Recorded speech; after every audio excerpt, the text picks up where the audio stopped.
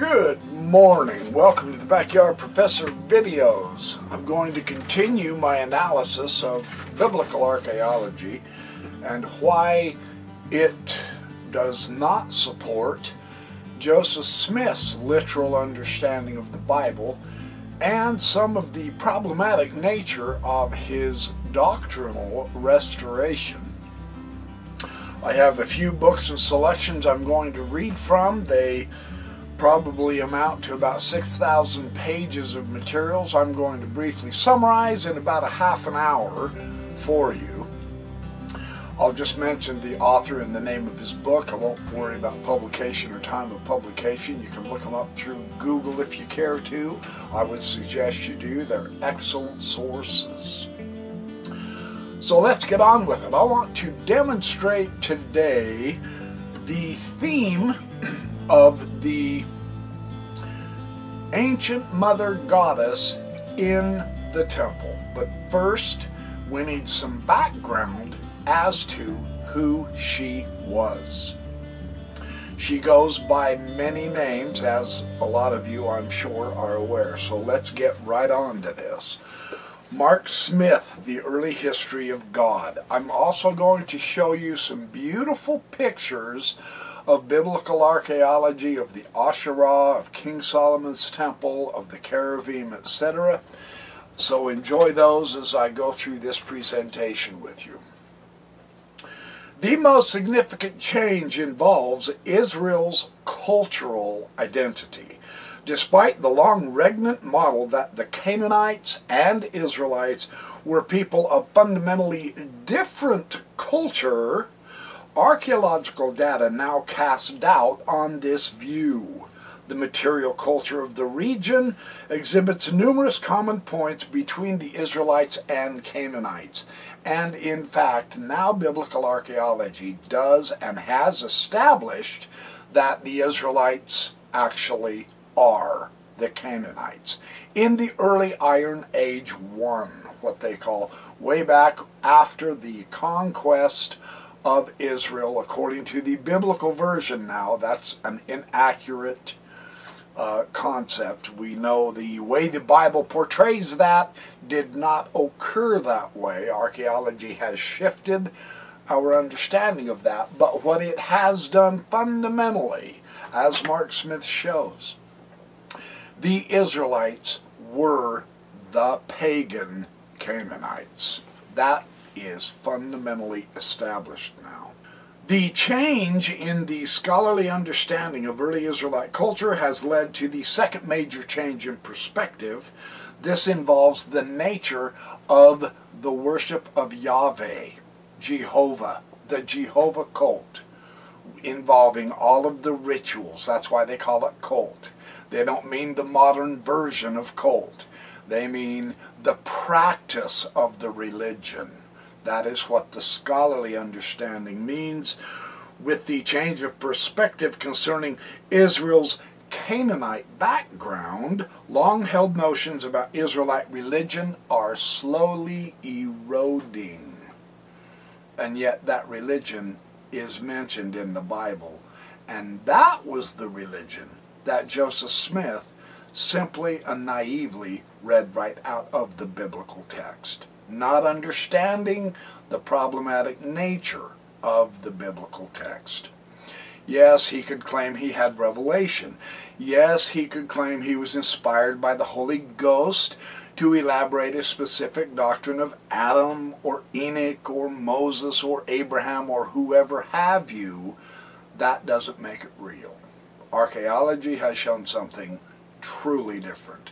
Things that Joseph Smith missed that were of major importance. Baal and Asherah were part of Israel's Canaanite heritage, and the process of the emergence of Israelite monolatry was an issue of Israel's breaking with its own Canaanite past. It was an instance of old Israelite religion that the Israelite worship of Baal and Asherah took place. That was the essence of their religion. William G. Dever, what did the biblical writers know, and when did they know it? If we attempt to coordinate text and artifact, it is evident that most of the features of the area known as Dan in Israel, the high place in Dan, are misunderstood by the southern writers and the editors of the Hebrew Bible. These southern writers of the Old Testament, the later edited version, were loyal to the temple in Jerusalem.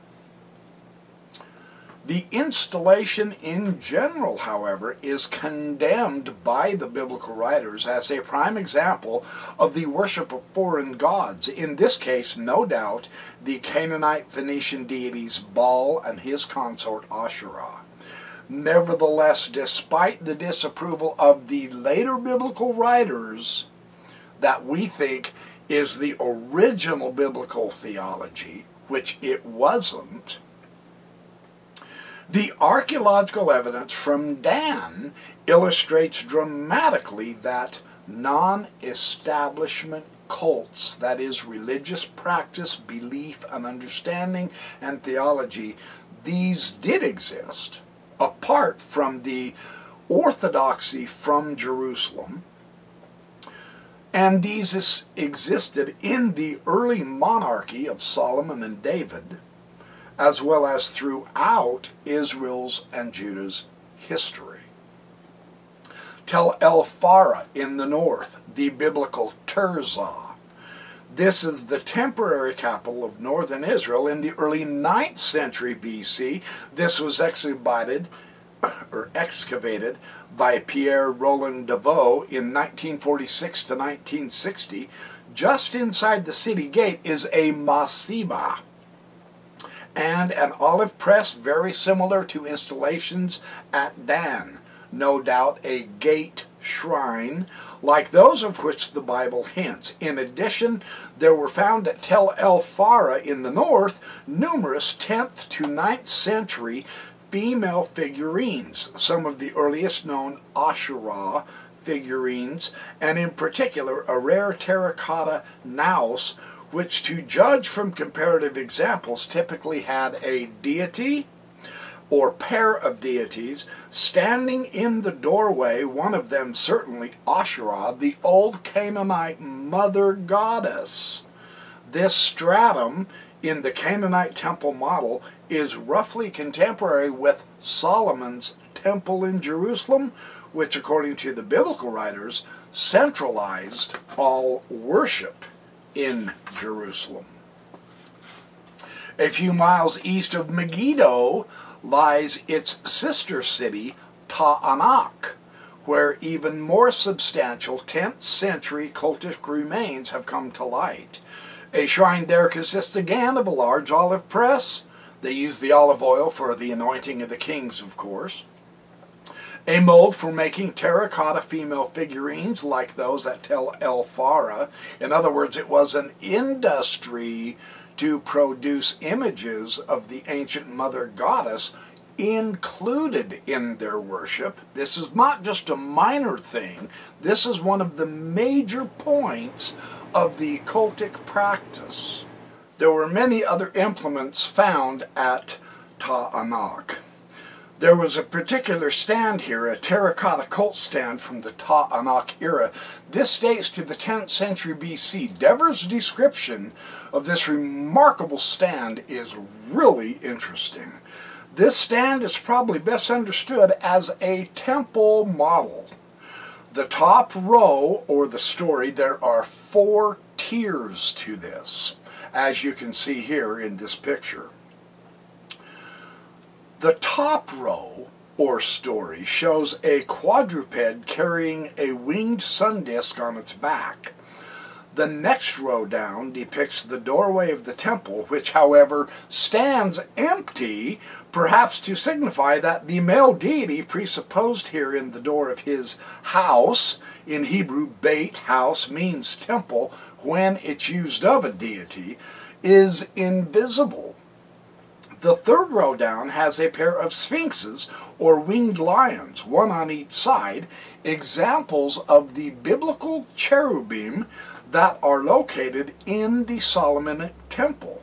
The bottom row is startling, for it has two similar flanking lions with a smiling nude figure female standing between them, holding them by their ears. Who is this enigmatic figure? I have suggested elsewhere that she can be no other than the Canaanite Asherah. She is known throughout the Levant in this period as the Lion Lady, often depicted nude riding on the back of a lion. A 12th to 11th century inscribed arrowhead from the Jerusalem area reads on one side in the Old Canaanite or the Old Hebrew script, "Servant of the Lion Lady," probably the title of a professional archer naming his patroness. On the other side we read his own name, Ben Anat, or son of Anat, Anat being the Old Canaanite version of the goddess, the war goddess. We can only wonder what a model temple depicting possibly an invisible Yahweh with a very visible Asherah is doing at Israelite Ta'anak in the days of Solomon and the Jerusalem temple. This is a remarkable piece of ancient Israelite iconography. As we shall see, however, there is much more evidence today for the cult of Asherah in Israel in the biblical period. In Carol Vander Toorn and Bob Becking and Peter Vanderhorst, Dictionary of Deities and Demons in the Bible, they say in the Baal cycle of myths, Asherah is the great goddess. She is mother of the minor gods of the pantheon of the gods in ancient Canaan, referred to as the 70 sons of Atharat. Now we know from other biblical scholars' studies that the Hebrews adapted this to their own theological predilections, and this council of the gods is based upon the ancient Mesopotamian city-state politics. Deuteronomy 32 is a reflection of the sons of El, and Yahweh is identified as the God of Israel of the 70 sons of El. Now, in Mark Smith's The Origins of Biblical Monotheism, the historical context for understanding the biblical God includes other gods and goddesses. There is many deities in ancient Israel worship and cult practice that they acknowledged. The Bible manifests the language of the divine assembly that was adapted from their early Canaanite heritage, of course. The language of assembly, especially in the Psalms and the other poetic books, and the presentation of Yahweh as a king enthroned and surrounded by his heavenly host, these ideas can be found in many biblical passages. 1 Kings 22, Isaiah 6, Daniel 7. At the top of the Judean pantheon stands the divine couple, Yahweh and Asherah. Many scholars believe that the Asherah in the Jerusalem temple was none other than the symbol of the goddess. 2 Kings 17:16, either a tree or wooden pole, and that the image, the pestle, was hers. The evidence suggests that Asherah was a goddess venerated in the Jerusalem temple, devoted to Yahweh, and was therefore regarded as his consort. To this evidence, scholars would add the 8th century inscriptions from Kuntilat Adrud and Khirbet el Kom that mention Yahweh and his Asherah. The support for the idea of Yahweh and Asherah were a divine couple in ancient Israel and Judah is based upon archaeological discoveries. Although such putative ditheism, that is, showing two different deities, Yahweh and Asherah, this was criticized by the prophetic critics in the Old Testament from the 8th century BC onward. And so it was transmuted into more acceptable forms, such as personified wisdom, who was also rendered as a tree in Proverbs chapter 3. Some argue that this form of worship of Yahweh was well known. What is clear from biblical criticism of the Asherah is a paradigm shift away from the model of the divine couple in charge of the four-tiered pantheon to a single figure surrounded by minor powers. Yahweh was the king of the heavenly hosts of deities, with only scattered reference to these mid-level deities having survived. More such divinities are now lost due to the editing of later monotheists. Proverbs 1 through 9 presents a divine invitation from the divine female personification of wisdom. In the past, a number of scholars compared the figure of wisdom to the Canaanite goddess Asherah. The tree of life, which recalls the tree of Asherah, appears in Israelite tradition as a metaphorical expression for wisdom. Proverbs 3:18, compare 11:30, and Proverbs 15:4, Genesis 3:22, Revelation 2:7.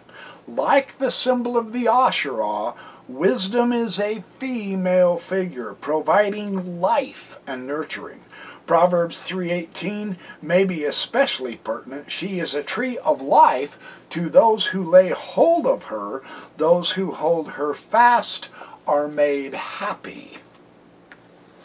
William Dever, in his fine book, Did God Have a Wife?, notes several things about Asherah that are pertinent to our analysis here. A few early figurines from the 10th to 9th century BC depict a frontally nude female with long arms, her arms at her long hair, her arms at her side, or her hands at her breasts.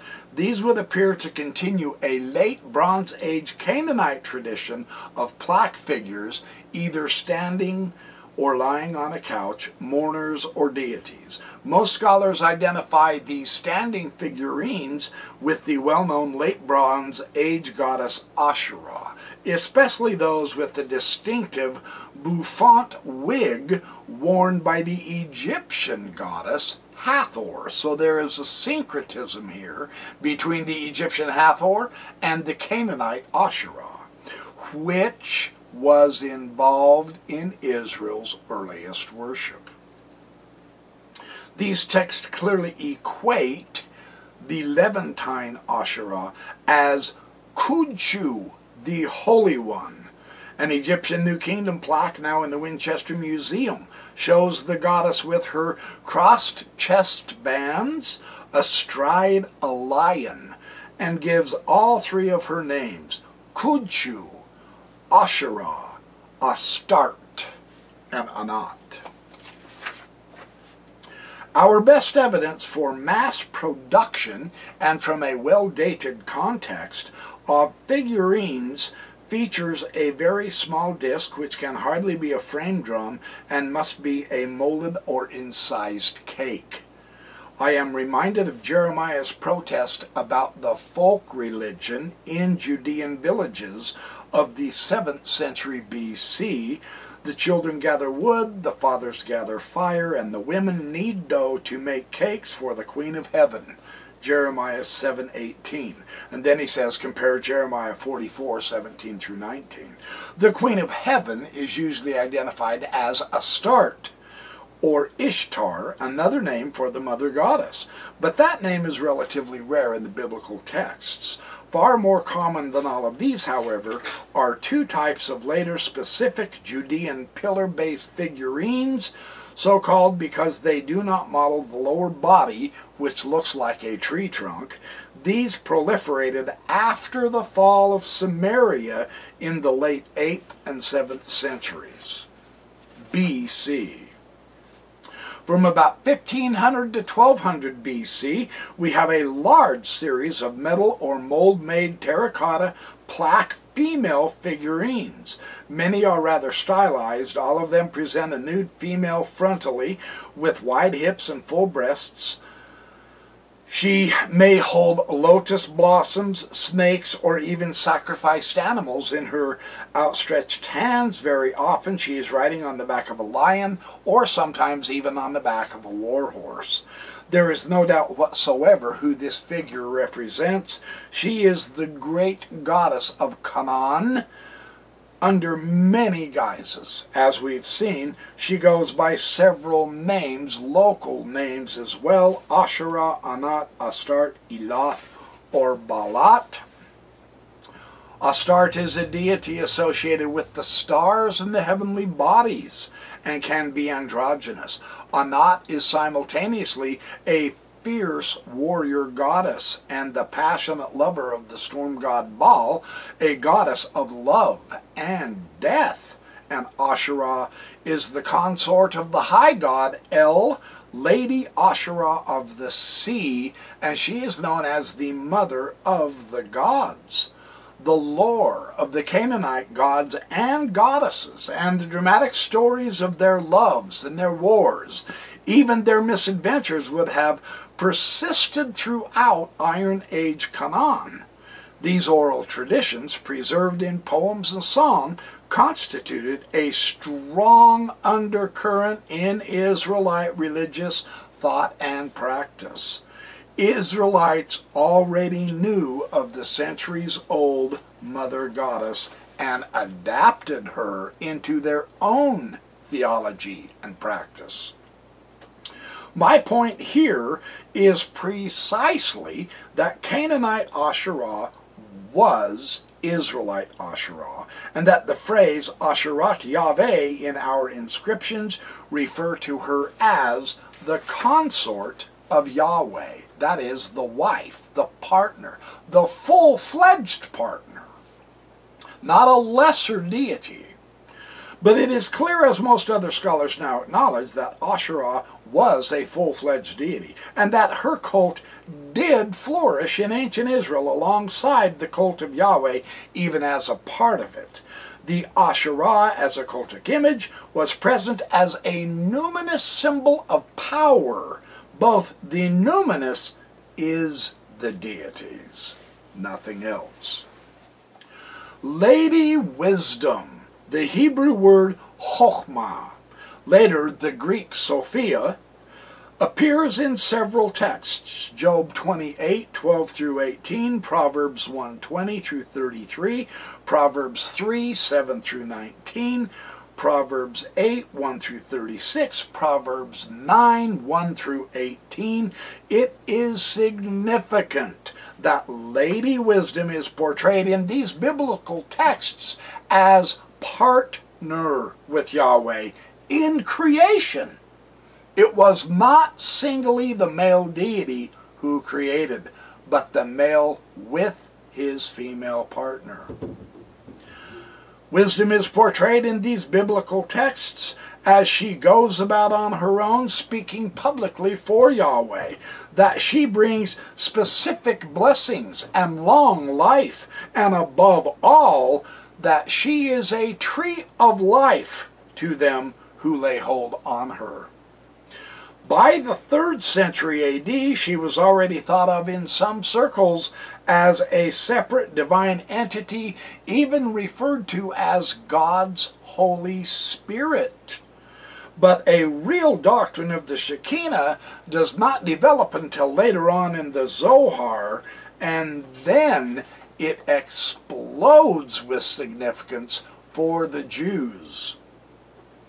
Several aspects of the Kabbalah are noteworthy for our purposes. The names, the role of the feminine figures as opposed to the male figure. God is called the Father. She is the Mother. And she is portrayed as sexual energy in this esoteric mystical literature, little known to moderns, even Jews. It is striking. The pair are lovers. So the Shekinah is yet another development of the ancient mother goddess in transformed idea in later Jewish thought. It is not surprising that humans are encouraged to emulate the gods. Kabbalism, no doubt, building on older traditions of the proper observance of the Sabbath now, came to endow the performance of sexual intercourse on Friday evening with cosmic significance. As Raphael Patai put it, they turned the Sabbath itself into a veritable divine queen, the bride of God himself. So the Kabbalists celebrated the divine as well as their own sexual union on the Sabbath, imitating the cosmic design, thus fulfilling the entire cosmic role of integration of all opposites. That is very, very beautifully portrayed. However, the orthodoxy drove the ancient mother, Holy Mother, underground, she was almost forgotten for centuries until popular piety and archaeology rediscovered and revived her. Asherah, in whatever guise, appears to be alive and well. Margaret Barker, in her book, The Mother of the Lord, the figurines represent a goddess unique to Jerusalem and Judah. The distinctive style of them should reflect what is known about the Lady of Jerusalem. That is how she was known. Not as a foreign deity, but as the Lady of the city. This is what was stamped out by the later monotheists and compilers of the Bible. And they, in turn, put invective and argument against the Asherah into the mouths of the writers. But it is a later theology. The earlier theology was very much worshiping this mother goddess. In the countryside and in the Jerusalem temple, she is worshipped as the Queen of Heaven in the cities of Judah and the streets of Jerusalem. That is where the figurines have interestingly been found. Some of the figurines found in and around Jerusalem have a turban, such as the high priest wore. And Ezekiel himself, a temple priest, saw an angel high priest, apparently a female or male-female figure, being thrown from the holy mountain. That was Ezekiel 28:12-19. Ben Sira, whose name, according to a 6th century Syrian text, was Bar Ashira, the son of Asherah, remembered wisdom as an angel high priest in Jerusalem, who came from the assembly of the Most High to serve in the holy tabernacle of Zion. The figurines had red faces, and the figure whom Ezekiel saw leaving the temple was the fiery living one. The figurines wore white garments, and the women of Jerusalem woven linen garments for the lady, 2 Kings 23:7. Many of the figurines had only one facial feature, huge eyes. Wisdom opened eyes. And the Apocalypse of Weeks in the book of Enoch remembered that those who abandoned her lost their sight. The most prominent feature of the figurines, of course, these pillar figurines found by the thousands of the ancient Asherah symbolism, was her breasts, emphasized by the position of her hands, and the most obvious meaning of the ancient title El Shaddai is the God with breasts. Ezekiel heard the voice of Shaddai when the living one left the temple, Ezekiel 1:24 and Ezekiel 10:5. Presumably she was Shaddai. All the features of these figurines suggest that she was the Lady of Jerusalem, and this is whom the later monotheist Josiah abandoned and destroyed. Frank Moore Cross, in his excellent Canaanite myth and Hebrew epic, the Eternal One has made a covenant oath with us. Asherah has made a pact with us. So the formulaic juxtaposition here of El's consort, who was Asherah, with Olam in Hebrew in the bicolon, argues strongly for the identification of Olam as an appellation of the god El. That word Olam means eternal. The two supreme gods are named, and then the verse continues interestingly, and all of the sons of El, and the great of the council of all the holy ones, with oaths of heaven and ancient earth. This later became the sons of El in Deuteronomy 32, of which Yahweh was one of those sons. And he was given Israel as his heritage, as his portion. Elat Asherah is the primary wife of El, and as that wife, she was known as the creatress of creatures and creatress of the gods, the great mother goddess. Very significant. Raphael Patai, the Hebrew goddess, at least as old as the Near Eastern nude statuettes, are myths in which goddesses play a larger, more universal role. A more universal role. It's not just a minor theme at all. The earliest answers to the great questions of whence all reiterate in various forms the same idea. It was out of the body of the primordial goddess that the world egg emerged, or that the earth was born, or alternately, it was the goddess's body itself that provided the material from which the earth was made. Thus, the oldest cosmogonies, like the oldest worship of concretely represented deities, typically start with a primal goddess. Were Asherah, Astarte, and the other goddesses served by the biblical Hebrews Hebrew goddesses, or were they merely foreign abominations as labeled by the prophets? Gods are rarely invented or discovered. Rather, they are taken over by one group from another. Even Yahweh had pre-Hebrew antecedents, and so had the deity called El. This is the Elohim mentioned in the Hebrew portions of the Bible in the Old Testament. And these were identified by the Hebrews with Yahweh. The Roman Jupiter goes back to the Greek Zeus Pater, who in turn is derived from the Sanskrit Dyaus Pitar.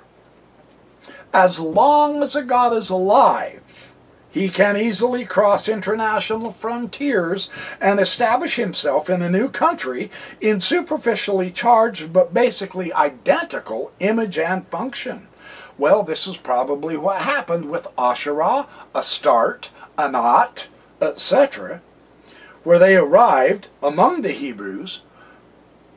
Although foreign in origin, they soon adopted the Hebrews as their children and allotted them all the benefits of worship of the goddess.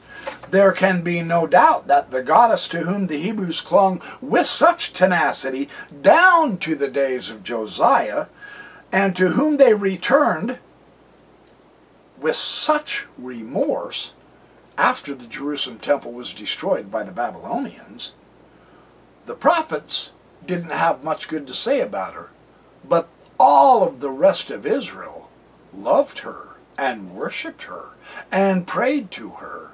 and received their blessings from her, while the official Orthodox Jewish cult practice of the monotheists of later times rewrote that early history of goddess worship into a blatant patriarchal monotheism. But that was not the original religion of the early Hebrews.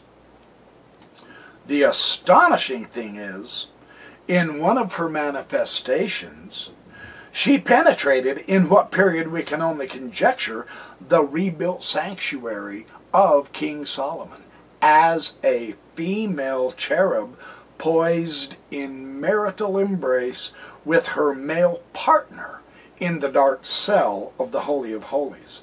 In another instance, she became the manifestation of God's presence, the Shekinah, a female name just as God's masculine name, the loving, rejoicing, motherly, suffering, mourning, and in general, emotional charged aspect of deity.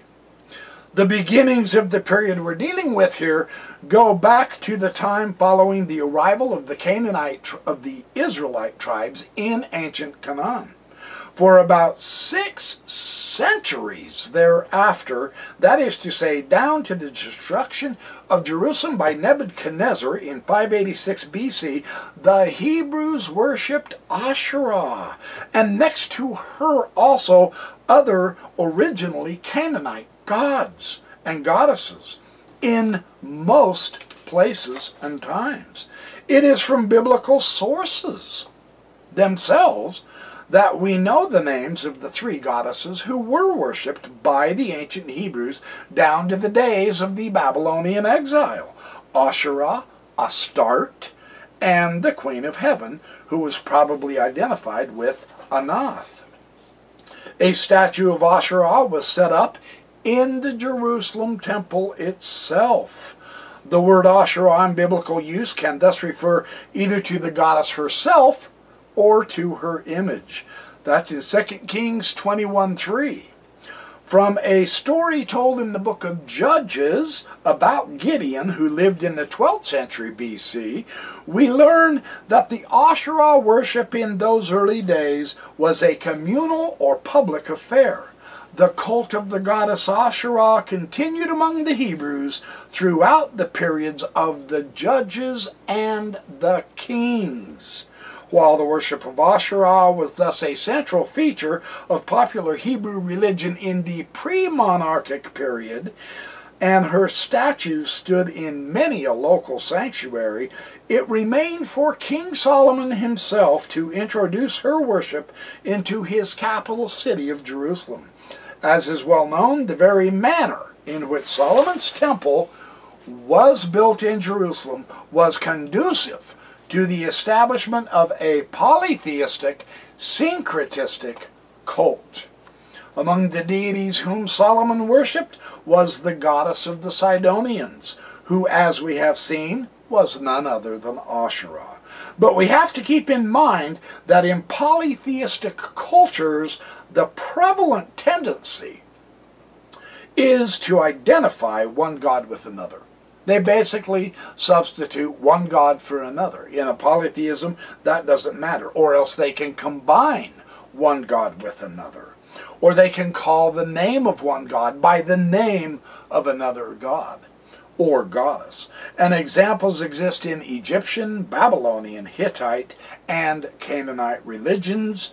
In any case, there can be little doubt that it was the worship of Asherah, already popular among the Hebrews for several generations, which was introduced by Solomon into Jerusalem as part of the cult of the royal household for his Sidonian wife. The goddess Asherah was worshipped in Israel from the days of the first settlement in Canaan, the Hebrews having taken over the cult of this great mother goddess from the Canaanites. The cult of the Asherah escaped the popular anti-Baal and pro-Yahweh uprising. Remember, in the Old Testament, this led to Elijah going after the 400 prophets of Baal. And the priests of Asherah showed up for that contest, but they were not condemned nor destroyed. But the pro-Yahweh camp destroyed the Baal prophets. Remember, in ancient Canaanite lore, Baal was Asherah's consort. The priestly Elijah, the pro-Yahweh, destroyed Baal so that Yahweh could become Asherah's consort. That's one of the points of the contest of Elijah. That's remarkable.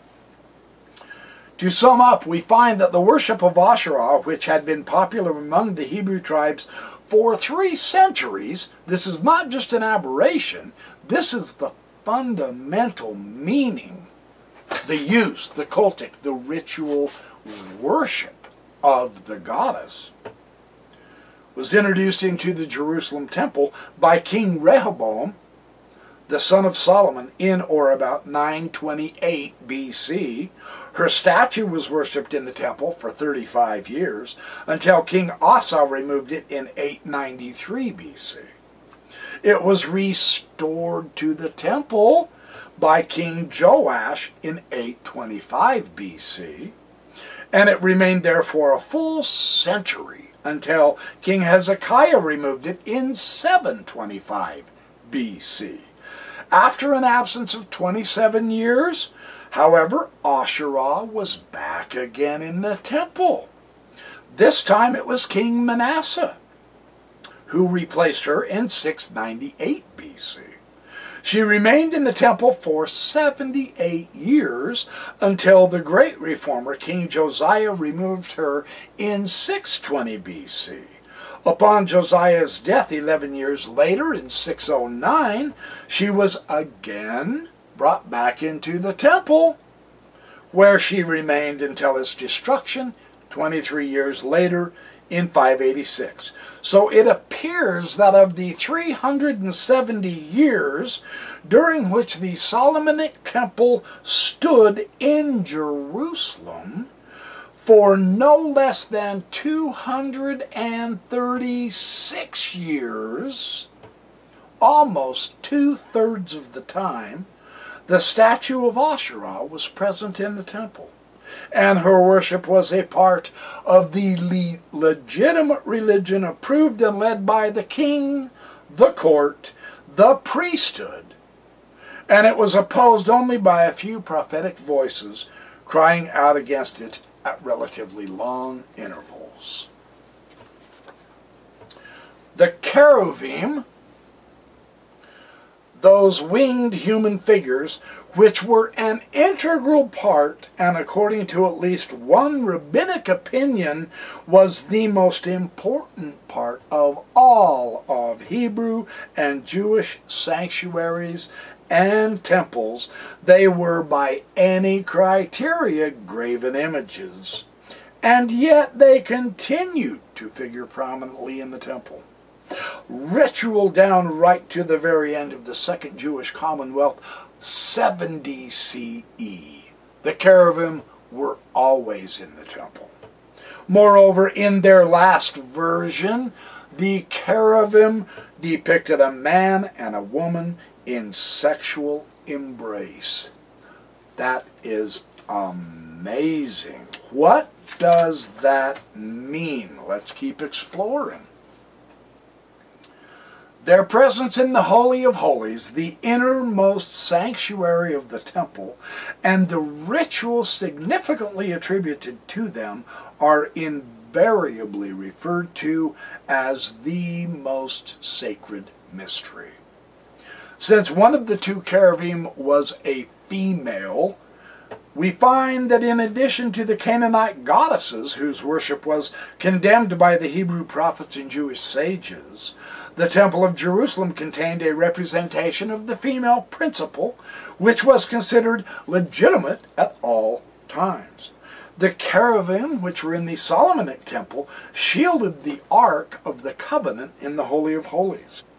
According to the biblical tradition now, in both the desert tabernacle and the Jerusalem temple, the only supernatural beings represented were the cherubim. The cherubim couple was shown in marital embrace as husband and wife in a sculpture that stood in the Holy of Holies of the Second Temple. This statuary, we read in Talmudic sources, was shown to the pilgrims who flocked to the temple on the 3 pilgrimage festivals. It was thus probable, or at least probable, that when Philo made his pilgrimage to this temple, he saw the cherubim entwined like man and wife, as the Talmudic phrase has it. Thus, when Philo says that the 2 divine potencies of goodness, male, and sovereignty, the female, represented by the 2 cherubim, were mingled and united, he may be influenced by the cherubim as he had seen them in the Temple of Jerusalem.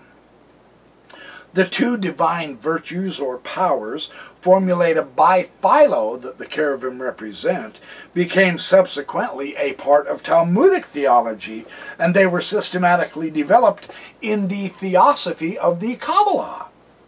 What is surprising at first glance in Philo's dichotomy of the deity is that he attributes the legislative, chastising, and correcting activities, as well as the kingly power, to the female maternal aspect of deity. Very remarkable. And the peaceable, gentle, and beneficent virtues, as well as goodness, to the god's male paternal aspect. Well, there is a logical consistency in thus assigning these 2 sets of attributes. The mother is the bearer, she is the nurturer, she is the educator. So that is the establisher and the maintainer of order, properly so. So she must be the one who wields the legislative, chastising, and correcting powers, which are the attributes of sovereignty. That makes sense. You can't do without those female abilities, powers, and wisdom. That's why they were included in the symbol of the ancient female cherubim in the Holy of Holies, in the ancient temples. Absolutely so. The father is the begetter and creator, so by contrast to the mother, he's representative of gentleness, beneficence, goodness, and so on and so forth.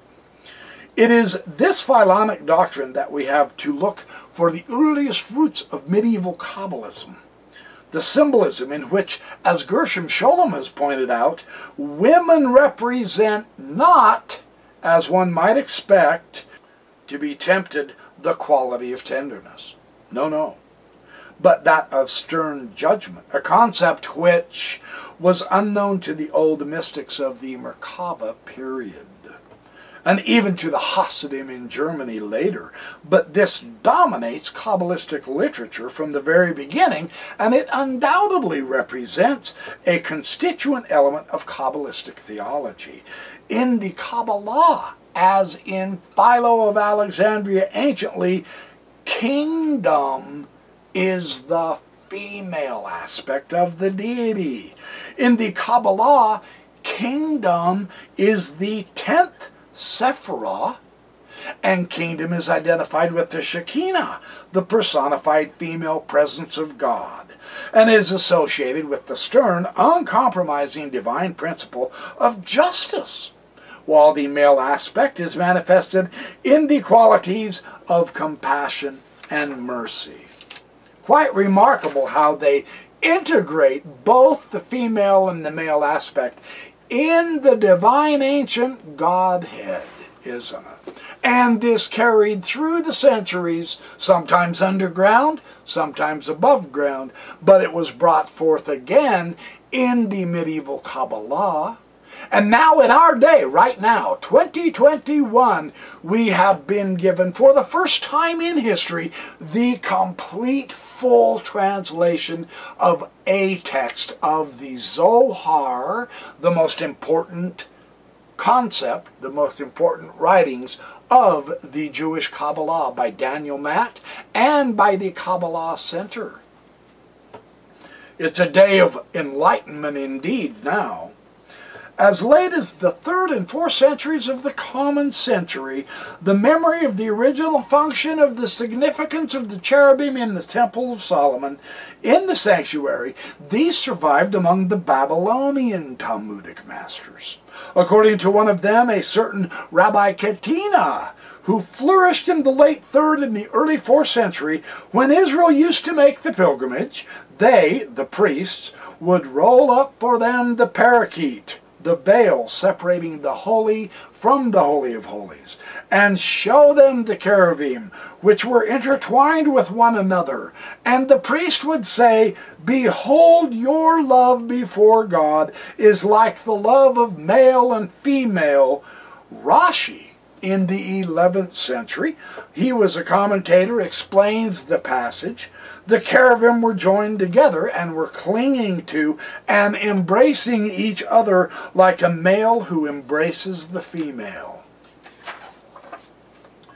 The mythical counterpart of this orgiastic ritual was in ancient Israel, as well as among the other ancient Near Eastern peoples, the great cosmogonic and great cosmological myth cycle, according to which the annual period of vegetative fertility was preceded by a union of the male and female elements of nature. So to ensure that this great cosmological copulation takes place in the proper measure and with the requisite intensity, man himself, it was felt, had to perform the sacred sexual act, thereby both indicating to the elements of nature what was expected of them and inducing them to do the same through the compulsive force of a religio-magical act. This was the meaning to the ancient Jewish Israelites. And it carried through all the way up into, through Jesus' day and the Jerusalem temple of which he was familiar with, all the way up into Babylonian Talmudic times, resurrected again, went underground through the diaspora for a while, then it came again up into the medieval times, then it went back down underground somewhat, then it has flourished, and now today it's full-blown available in the Zohar, the Sefer Yetzirah, and the Kabbalah. Leonore Leit's expositions of that, of the universal Kabbalah and the secret doctrine of the Kabbalah, are some of the greatest expositions of the Kabbalah ever published, along with Gershom Scholem and Joseph Dan. The Jewish spirituality has come back, in other words. However, the cherubim in embrace were regarded as a fitting symbolic expression of the relationship between God and Israel. Rabbi Katina was, of course, far from being the first to speak of this relationship as one like between man and wife. God is the husband and Israel is his wife. This had become a prophetic commonplace from Hosea to Ezekiel for the last 2 centuries of the First Temple period. In other words, it was this relationship that the cherubim visually depicted, according to the Talmudic sages. While the female cherubim thus symbolized Israel, she also became closely attached to God due to her position in the temple, of course. Once the idea of a female cherub emerged, it was further developed in rabbinical literature. A midrash says that the cherubim whom God placed in the east of Eden to watch over the way of the tree of life, these constantly changed their shapes. At times they were men, at other times they were women. And then again, they were sometimes spirits, sometimes angels. The angels likewise changed their sex according to the will of God. Get this. Oh, there's some interesting stuff here, yes? The angels can change their sex according to the will of God. That's not something you'll hear in church, is it? And the cherubim are that symbol. And it's in the Holy of Holies of the temple. Well, that certainly hasn't been restored by Joseph Smith. And today's Mormonism, forget about it. At other times, their form was changed from women to men, sometimes from men to women. Occasionally he makes sure the appearance of wind or fire. Fabulously interesting. So, in conclusion to this cherubim idea, let's return for a moment to the earliest period of Hebrew history, shall we? From which the unequivocal data are so scant that they invite conjecture and hypothesis. Yes, we understand that. Truly. Hugo Gressman, in a study about the Ark, expressed the view that originally there must have been two images in it. One image of Yahweh, and that of his wife, Anathyahu, or Astarte. So, 20 years later, more cautiously, yet along the same line, Julian Morgenstern conjectured that the two sacred stones in the ark originally represented Yahweh and, in all likelihood, his female companion. The findings of the present study tend to agree with these conjectures. In the beginning, the story can be recapitulated. Two images, or slabs of stone. These were contained in the ark, representing Yahweh and his consort. At a later stage, when this anthropomorphic view of the deity was overcome, Yahweh was conceived of as the male, the patriarchal, and only God, whom it was forbidden to represent in visual form. And Yahweh's erstwhile female companion was now reduced to the position of a female guardian, represented by one or by one of the two cherubim who covered the ark with their wings, which at the same time also served as the seat of Yahweh. Following the destruction of the first temple, Solomon's, the idea slowly gained ground that the one and only God comprised two aspects, a male and a female aspect, and that the cherubim in the Holy of Holies of the Second Temple, these were the symbolic representation of these two divine virtues or powers. This was followed by a new development in Talmudic times when the male cherub was considered as a symbol of God, while the female cherub held in embrace by him. This female stood for the personified community of Israel. So when finally the Kabbalah developed its mystical theory of the Sephirot, and especially of the two most important divine deities, the king and his matronate, and they endowed each of these two with a mythical, independent existence. It considered the cherubim pair as the fitting visual representation of these two divine concepts.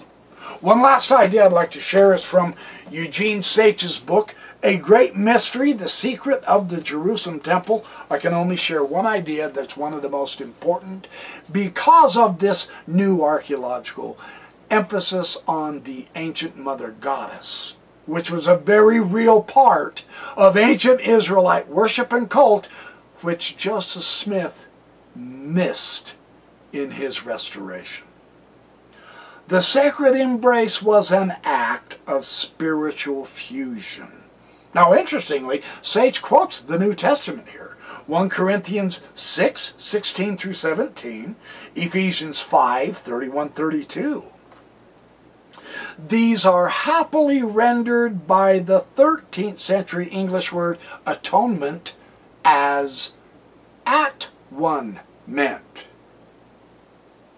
with the divine.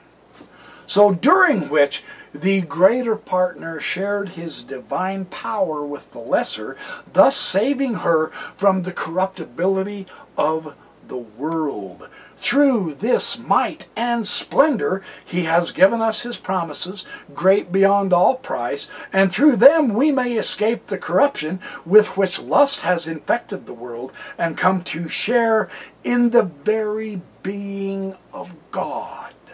2 Peter 1 through 4.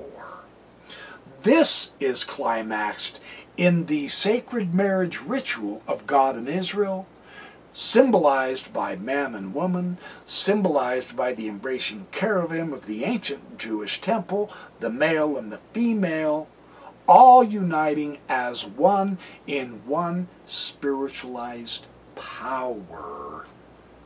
And this is referred to as beholding the face of God, because the idea of this embrace is to come to a recognition that we are that face of God. And it doesn't matter about sex, because God was considered as one. And that's the power of the ancient mother goddess. She is either the yin or the yang in completion of the other half, the yin and the yang. You have to have both. To deliver only the patriarchal substratum is entirely incomplete, and it does not complete symbolism. In the Godhead, it is not an all-male Godhead, Father, Son, and Holy Spirit. It is Father, Mother, Son, Daughter. It has the entire nuclear, encompassing whole, all together. All equally as important and interrelated authority. One is not subservient to the other. All of them possess the priesthood. You didn't get that in church, did you? No, of course not. The patriarchal aspect has so overbalanced and overpowered the actual true relationship that they're never going to change. So don't worry about changing the patriarchy. In our own lives, we can see the fulfillment with the inclusion of the male cherubim and the female cherubim, and we can see that symbiotic relationship and appreciate it and worship it and know that deep within me I am a male. I also have the female element. And you who are female know you also have the male element, and it is all one combined unity in God. And that is the most magnificent heritage based on the archaeological findings within the last 75 years. So that's essentially the point I wanted to get across. Thank you for watching my Backyard Professor videos. He misunderstood the entire spiritual point of a grand unification of all into the one. And I think that's a remarkable spiritual concept. So, be good, do well, have fun, and I will see you all in the next Backyard Professor videos.